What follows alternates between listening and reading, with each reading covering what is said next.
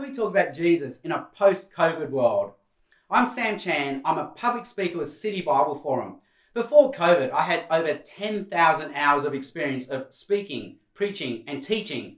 But post-COVID, just like you, I've had to pivot and start all over again.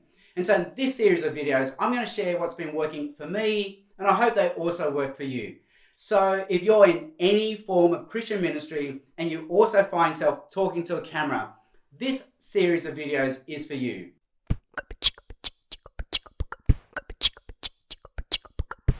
In our last few videos, we looked at what we can say to a camera, but in this video, we're going to look at how to say those things to a camera. And I've got 8 quick tips.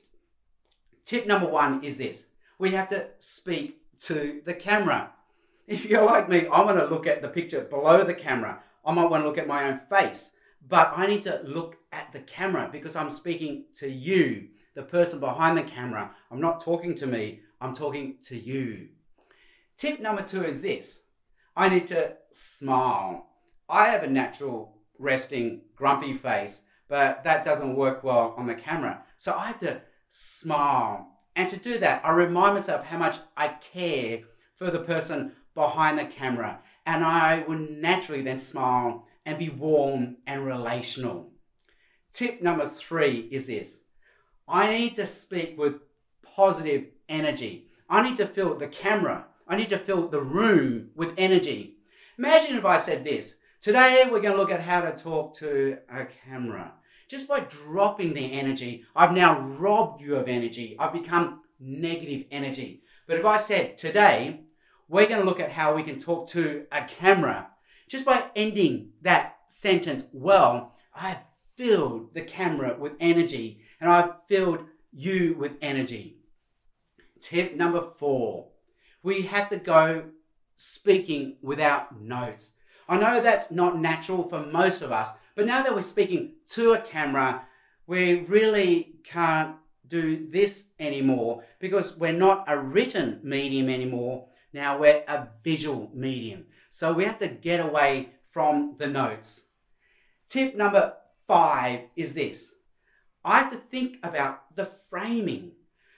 I have to have my head framed in such a way that it's in the top third of the camera frame. The temptation is to think the camera has a bullseye and I want to put my head in the middle of the frame. But now I have all this space above my head when really we should work hard at having the head in the top third of the frame.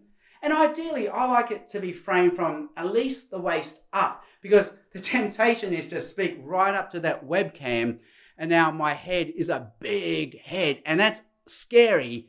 But if I just have it framed from here up, it actually allows me to use my body and I can use the non-verbal communication that I would normally use anyway.